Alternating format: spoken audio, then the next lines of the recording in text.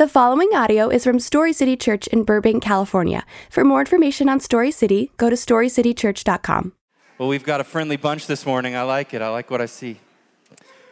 Well, hey, we've reached the point in our service where we're going to move into a time in God's Word. We value the God of Word here at Story City. We preach the Word of God. We proclaim the Word of God. We believe that the Word of God has the loudest voice in this church and that what it says is perfect and right and true.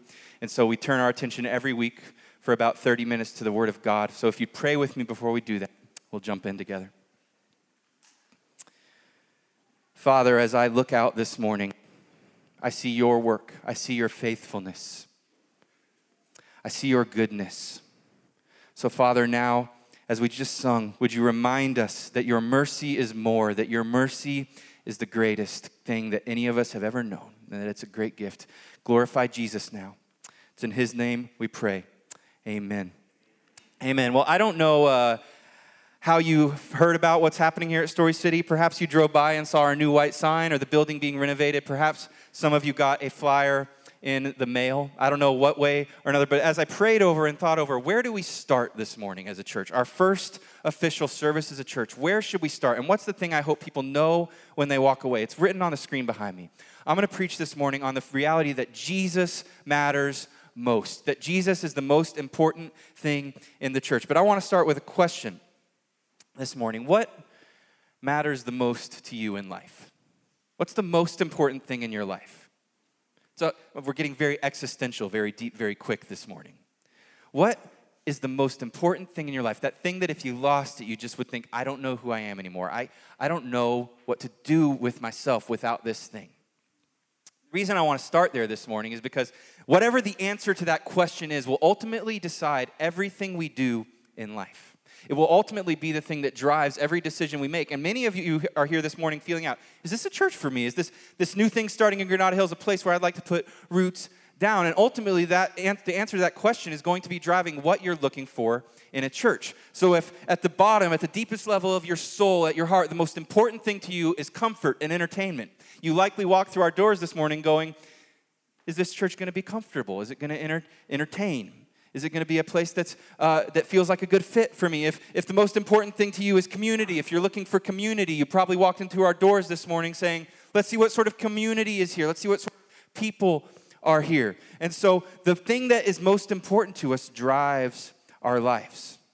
And I wonder what the most important thing in our culture is. What's the thing that drives our culture? Well, for that answer, I'd like to consult a modern sage, if you will, a prophetess. She goes by the name of Elsa. She's the princess of Arendelle. She said this, the wind is howling like a swirling storm inside. Couldn't keep it in. Heaven knows I've tried. Don't let them in. Don't let them see. Be the good girl you've always had to be. Conceal. Don't feel. Don't let them know. Well, now they know. Let it go. Let it go. Turn away and slam the door. Let it go, can't hold it back anymore. I don't care what they're going to say, let the storm rage on. The cold never bothered me anyways. It's funny how some distance makes everything, I don't need this. It's funny how some distance makes everything seem small, and the fears that once controlled me can't get to me at all. It's time to see what I can do, to test the limits and break through. No right, no wrong, no rules for me. I'm free. Did you hear that? Hidden within these words from Disney that I hear 12 times a day because I have a 5-year-old daughter and a 3-year-old daughter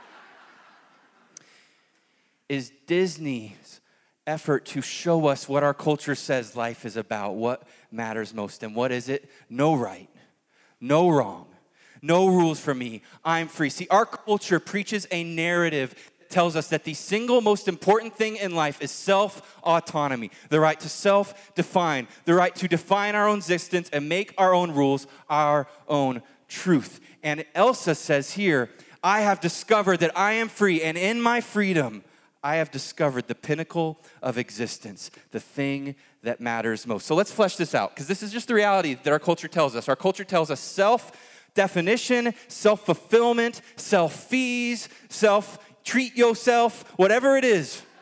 Our culture says this is what life is about. But let's put flesh on these bones, okay? That means that every morning we wake up in a city of 19 million people, all living for self, all with the impetus and drive behind their life being self-fulfillment, self-gratification. So we wake up in a city of 19 million people sharing resources, sharing drinking water, sharing grocery stores, sharing highways. Can I get an amen? Sharing supermarkets, sharing shopping malls, sharing parking spaces. And when we live with self at the center, everyone around us becomes a competitor, an inconvenience to our right to our self-existence. But life is about something different. We at this church do not believe that the pathway to joy, the pathway to fulfillment is self-definition and self-fulfillment. We believe that it's a surrender to a proper king, to a true and proper king who has made the world, designed the rules for how a life is properly lived and fulfilled, and that king at this church is Jesus Christ. And we are going to get into Colossians 1:15 through 20 this morning that talks about who Jesus Christ is. This church that you have walked into exalts Jesus Christ, preaches Jesus Christ, lifts up Jesus Christ, and we do it every week because self-definition is not our God. It is not our reason. We are here to surrender to a king who will lead us to life. We're a church that is very proud of our Jesus. We're not going to try to change him. We're not going to try to dress him up. We are going to proclaim him as his word presents him. And I want you to walk out this morning knowing that. See, there are a few different things the church tends to be about than Jesus, things we look for sometimes coming in. Sometimes some of us come to church, and what we know of church is a religious ritual, right? We come and we clean ourselves up, we hide the skeletons in our closets away, and we make ourselves look clean. We turn church into a country club for saints, right? Like we come, but really what this church is established to be is a hospital for sinners, a place where we can come and say, we're not okay, but Jesus is. Sometimes we value authenticity on the other end, right? I'm a millennial, barely I made the cut. And as a millennial, sometimes we value authenticity. Like the worst thing that you can be as a millennial is inauthentic, right? The worst thing, if you walked out of this church, the worst thing you could say about me as your pastor is if you got to read, I don't think he means what he says. He's inauthentic. But hear me, authenticity, while good and necessary, is not an end in itself. Authenticity is meant to be a catalytic moment that will lead us to discipleship and change and confession and growth in Jesus Christ. We are authentic not for the sake of authenticity, but for the sake of growth and facing ourselves and turning towards Jesus. Church can be made about community. The church can be made about self-help and self-improvement. Whatever we tend to make the church as. And listen, community is good. Self-improvement is good. We're a church, though, that believes that getting to Jesus Christ, lifting him up, seeing him, beholding him, abiding in him, as he says in his word in John 15, is the pathway to all of these things, that they're byproducts of Jesus in our lives. Without further ado, let's get to the word of God this morning. Colossians 1:15. If you have your Bibles, open them up, says this. The Son is the image of the invisible God, the firstborn over all creation. Who is Jesus to you this morning? Who is Jesus? None of us walked into this room with blank slates. We all have some preconceived notion that comes up in our minds when we think of Jesus. A.W. Tozer said this. He said, what comes into our minds when we think about God is the most important thing about us. What comes into our minds when we think about God is the most important thing about us. So to some in this room, Jesus may bring up this memory of a very ritualistic religion that you grew up in. You went to church every week and you sang songs. You may have put on robes. You may have lit candles, whatever you did. But you went home and your home was in disarray. There was anger at home.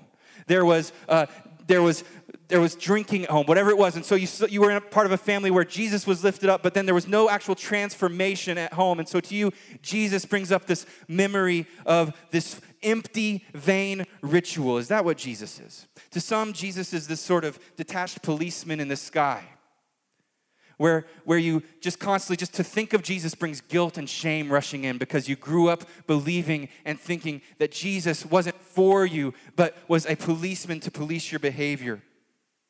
To some of us in this room, Jesus is viewed as a crutch that weak people use to stand up who can't face the fact of life after death. Karl Marx said it, faith in Jesus is the opiate of the masses. It's some pipe dream weak-hearted people believe in. C.S. Lewis said this, "I didn't go to religion to make me happy.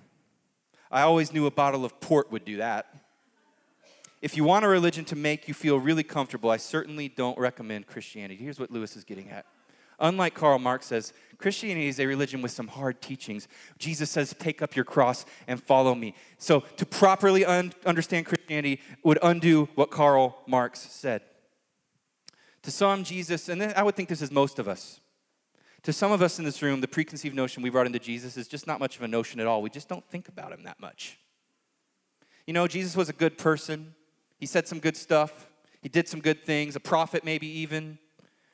But we don't really give him too much time of day, too much thought. You know, believing that Jesus was simply a good person but not actually God is the single most incoherent stance you can take about Jesus. You want to know why? Because Jesus himself said he was God. He said he was equal with the Father. He said he was eternal. And you know, I can think of a lot of responses I would have to someone who came up to me in my life and said, hey, guess what? I'm not even kidding you, I'm God. I would have a lot of responses, but I don't think one of them would be to go to my friends afterwards and go, he seems like a neat guy. No. If you claim to be God, you're either a liar, you're either crazy and actually think you are, or you actually are God. So Jesus is either a liar, he's a lunatic, or he is the Most High God incarnate on heaven. He's one of these three things, and you cannot have it any other way. I want to give us 4 reasons this morning why Jesus matters most in this church and why Jesus matters most in life and why I believe that Jesus is the thing you're looking for. The first one is this. Jesus matters most simply because he is supreme in essence. Now let's define essence. Essence is something's intrinsic nature. It's its indispensable quality. It's something abstract that determines its character. Jesus is different than us in who he is, in his nature. Colossians 1:15 says it. It says, the Son is the image of the invisible God, the firstborn over all of creation. So in the same way that we would hold a diamond in one hand and a rock in the other, a common garden rock, and say this diamond is of more value, its essence is more powerful, more valuable, we would look at Jesus and say, we are created beings with the image of God, the Imago Dei built into us. But we are not the only begotten Son of God, Jesus. Jesus is different in his nature than us, and it makes him more valuable in the same way that a diamond is more valuable than a rock. According to the Bible, no man can see God in his full glory unless God chooses to reveal himself. This is why Jesus is so important. How do we see God? How do we know God? 1 Timothy 6:16 says that God is the one who is immortal, who lives in unapproachable light, whom no one has ever seen or can see. This creates a problem for us. How can we know God? How can we relate to God? If there is a God, how can we know who he is? How can we know what he's like? How do we know who we're worshiping when we come into church and sing these songs? Answer, God has disclosed himself to us. God has chosen to reveal himself to you if you know him. He's disclosed himself to us in his word and through his Son, Jesus. Hear me this morning, church. To see Jesus Christ, the real human being who lived on planet Earth 2,000 years ago, is to see God, the infinite, the eternal. It is to behold him in his glory. It's to see the character of God. It's to see the love of God. It's to see the mercy of God. So, you know, I'm not making this up. Colossians 2:9 says, for in Christ all the fullness of the deity lives in bodily form. Hebrews 1:3 says, the Son is the radiance of God's glory, the exact representation of his being. Aren't you glad to know this morning God hasn't chosen to stand at a distance to leave us on our own. He has drawn near to us this morning through his Son, who left his place at the right hand of God in glory, chose to put on flesh and come to earth, live a perfect life, die an unjust death that he chose in his place, laying his life down for us on a cross, rose in glory 3 days later from the tomb and ascended into heaven, where he will return to ransom and bring his church back into glory. Aren't you glad this morning God has done all that and not left us alone, not left himself unknowable, not made himself a mystery. To look at Christ is to know God. To see Jesus is to see the invisible Father. This is good news for us this morning. And this is why we are so serious about Jesus at this church. This is why Jesus is the main thing. So let's put a few defining terms here on Jesus' essence. Who is Jesus according to the Bible? Who is this God that we worship? Well, there's so much we could say. But first I want to say this. Jesus is co-eternal with the Father. Jesus was not created. He has what theologians would call, big fancy word here, aseity. Aseity, A-S-I-E-T-Y. And what that means is he's self-sustaining. He's self-sufficient. He's the causeless causer. He had no creator. Jesus is eternal. We see this, we can know this in Colossians 1:17. It says that all things have been created through Jesus, meaning this, he was uncreated because all things were created through him. Secondly, Jesus is co-equal with the Father.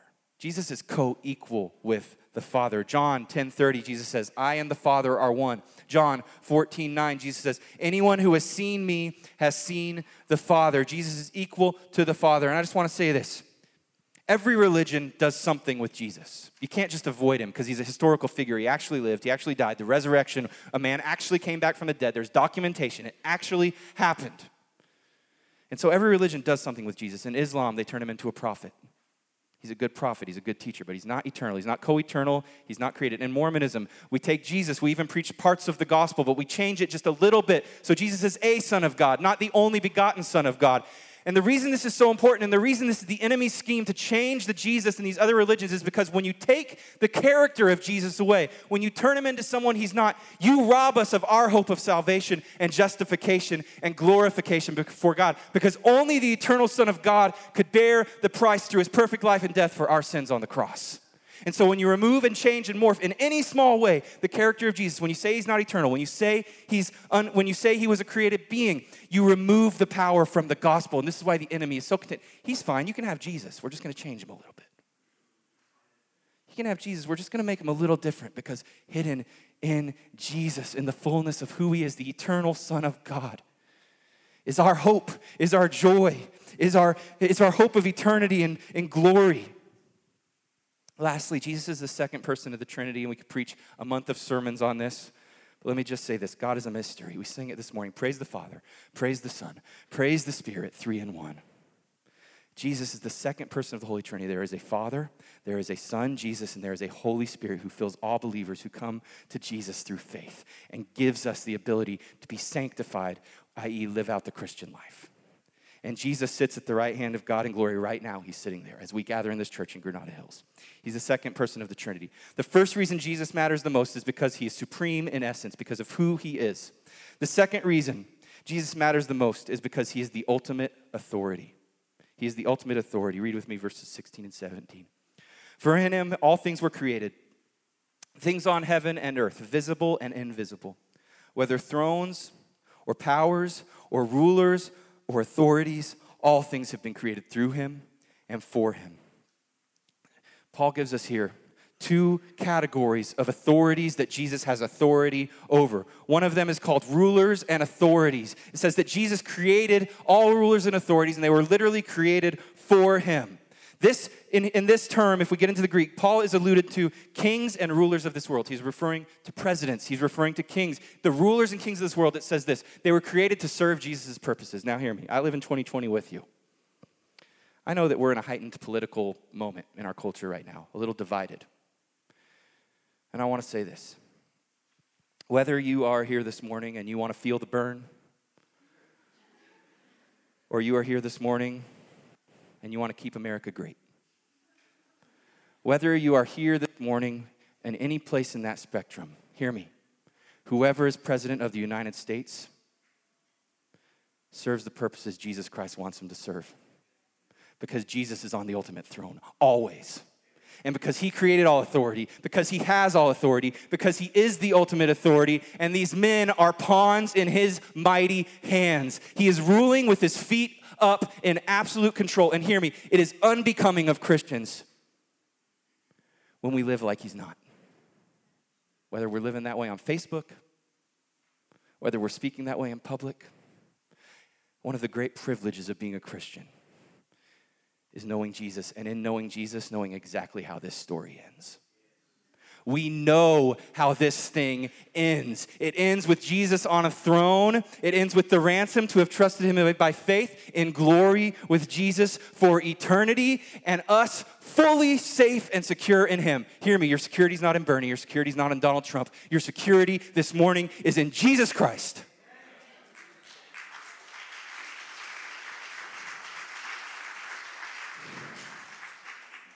The second group that we get here is thrones and powers, thrones and powers, thrones and powers, whereas rulers and authorities says Jesus has authority over the men and kings of this world. Thrones and powers says this: there are demonic and angelic forces that were created, and they all serve Jesus' purposes. Get this, Jesus is sovereign. He's in control over every force in the invisible spiritual realms. Now, we have this fixation in our culture with horror movies, don't we? Like, we just love horror movies. We can't get enough of them for some reason. You may not, but I'm telling you, the millennial generation loves horror movies. That's why they're coming out 10 a week. And you want to know why? We have this view in horror movies where like there's somehow an actual like even keel battle between Jesus Christ and God and these demons. And so we got The Exorcist, there's pea soup spitting out all over the place, heads are turning, and there's this battle, and there's this poor priest that's going to get the crud beat out of him by a demon. Hear me, that is not how it works. James 2:19 says that even the demons know that Jesus is God and they tremble. Anytime that a demonic force came in contact with Jesus, they started declaring who he is and said, have you come to cast us out now? Is it our time, Jesus? Please leave us alone. Jesus has power over the demonic forces of this world, and he has power over the angels.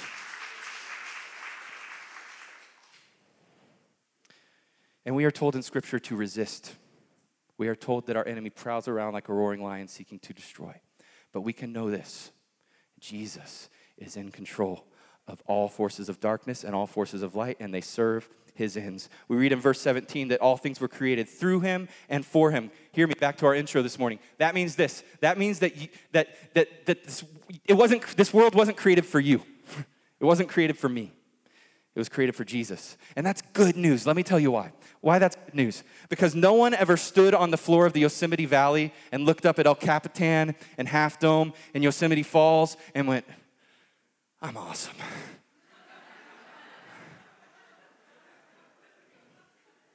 But simultaneously, no one ever stood on the floor of the Yosemite Valley and looked at the beauty God's created and went, kind of boring.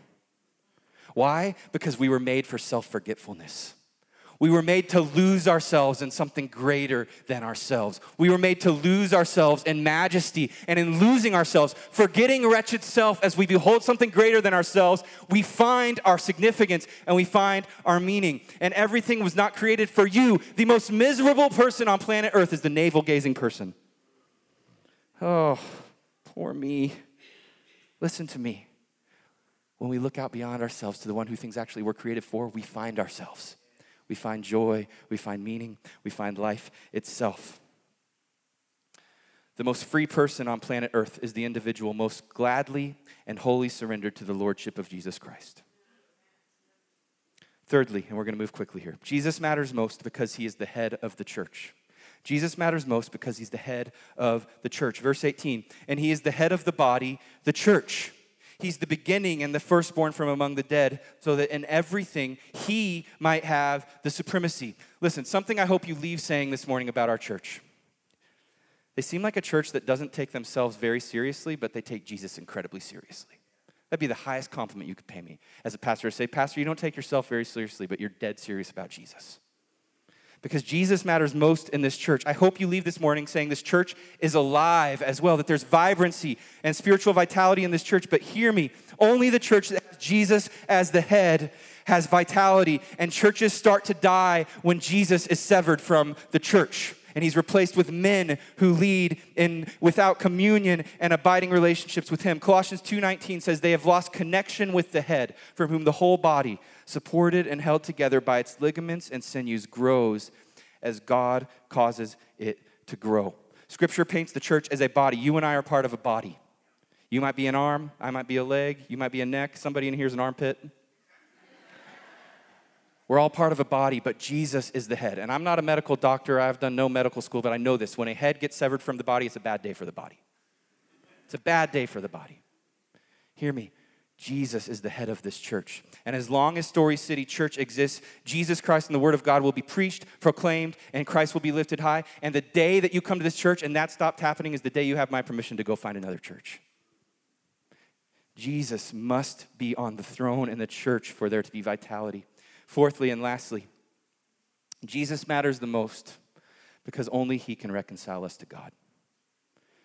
Jesus matters the most because only he can reconcile us to God. Verse 20, 19 and 20. For God was pleased to have all his fullness dwell in him, and through him to reconcile all things to himself, whether things on earth or things in heaven, by making peace through his blood shed on the cross. Last time I stood on this stage was January 26th. And as I stood on this stage preaching, there was a helicopter that flew over this church. That helicopter crashed just a matter of miles from here. There were 9 souls on that helicopter. Among them were Kobe and Gianna Bryant. I walked off the stage and Bob in the sound booth said, Kobe Bryant died. That morning I was preaching on the reality that life is fleeting, that it's a vapor, that James 4:14 says it's here in the morning and gone the next, and the reality that Jesus Christ is the meaning. And I walk off to that news, and I want you to hear me this morning. That morning, Kobe and Gianna Bryant, and I'm a massive NBA fan, by the way. Kobe and Gianna Bryant woke up, they brushed their teeth just like you and me. They put on their pants one leg at a time, just like you and me, going through a normal day, just like you and I went through this morning. Little did they know. Little did they know. There was going to be fog that morning. Their helicopter was going to go down, and the tissue paper of this world was going to be torn, and they were going to plunge into eternity before a living God. Hear me, we are not as secure as we think. Hebrews 9:27. It says this, just as people are destined to die once, and after that to face judgment. And I want to ask you this morning, when you stand before God,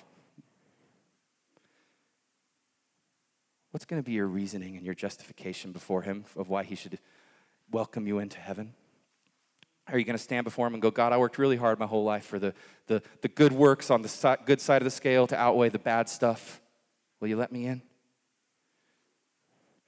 There's a pastor and a preacher named David Martin Lloyd-Jones who said he had a litmus test when he asked people if they knew Jesus and if they were a Christian. He said he would simply walk up to them and he would ask them, are you a Christian? And if they answered anything that sounded like this, well, I try. I'm trying to be a Christian. It was an immediate tell that they didn't yet get the heart of the gospel. You want to know why? Because being a Christian is not something you try to do by your good works. Christians are people who know that we don't just need to repent of the stuff we did on our worst day, but we must repent of our righteousness. We must repent of the things we did on the best day, because even those are filthy rags in the sight of God. And there's no amount of good works we could compile to get the ladder high enough to reach to the throne of Jesus in acceptance. There must be a substitution. There must be someone who pays the price on our behalf, and that person must be perfect. He must be co-eternal with God. He must be Jesus, and that's exactly what God did through his son, Jesus Christ. He came to earth, lived a perfect life. You've failed to live. I've failed to live. He felt every temptation, every weight of sin that you have felt, every weight of sin that I have felt, and he withstood it all to the very end. Then he was betrayed by those closest to him, led to a rugged cross where he was nailed with thorns pressed into his brow, and he bled out. And some of his last words were this, to the very people that were crucifying him, proving how gracious he is. Get this. To the very people that drove nails through his hands, he said, Father, forgive them. They know not what they do. Can you imagine standing there as a soldier in that moment who'd just driven nails through Jesus' hands and hearing that? We sang this morning that Jesus welcomes the weakest. He welcomes the vilest. He welcomes the poor. Hear me, that's us. He welcomes us by his life and death. On the cross, God poured all of his just wrath towards sin out on Jesus. A good God cannot leave sin unpunished, and God must punish sin because he is incredibly good. He is awesome. So he pours his sin out on his beloved son out of love for us. And then in that moment, he pours his righteousness, his goodness, Jesus' perfect record out on you and me when we come to Jesus by faith, so that we stand before God robed in the righteousness of Jesus forever. Forgiven, hear me, not trying anymore, No longer having to prove ourselves, no longer having to posture ourselves. There is now no longer, I'm trying, but are you, when you see the beauty of Jesus and the grace of Jesus, you start trying. But it's not out of guilt, it's not out of hiding, it's not out of fear, it's out of desire, it's out of love, it's out of seeing him for who he is. So what matters the most to you in life? Where are you searching for satisfaction? Where are you searching for meaning? Is it in your kids? Is it in your spouse? Is it in your job? You know, the most sad place to be on planet Earth is to be in a position where you're looking to more of what has already failed you for happiness. Well, alcohol didn't bring satisfaction. The pills I'm popping didn't bring satisfaction. Netflix and zoning out last night worked for a few hours, but it didn't bring satisfaction. I still feel empty inside. You know what I'll do? I'll watch more Netflix. I'll drink more. I'll pop more pills. Perpetual cycle of brokenness, of dysfunction in our lives. Turn this morning. What you are looking for is not found in more of what you already have. What you are looking for is found in Jesus.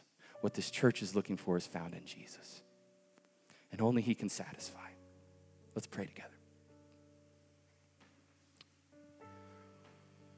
Father, thank you for Jesus. This church will be built on Jesus. Your church has been built on Jesus. Your word is Jesus. John tells us that in the beginning was the Word, and the Word was God, and the Word was with God, and the Word is Jesus. Your logos, your power is Jesus. So build your church through Jesus. You know, God, you can't build it through me. You know you can't build it through sleek services. You know you can't build it through good coffee, so build it through Jesus. And for every soul, every searching soul in this room this morning, open their eyes, Ephesians 1:18, unblind their eyes to behold the glory of your Son. To know the hope that you've called us to when we come to you by faith. To know that you stood beneath a debt we could never pay ourselves, and you paid it in full so that we can come to you freely and have no guilt and start being honest about who we are. Enjoy. Jesus, we love you. In Jesus' name, amen.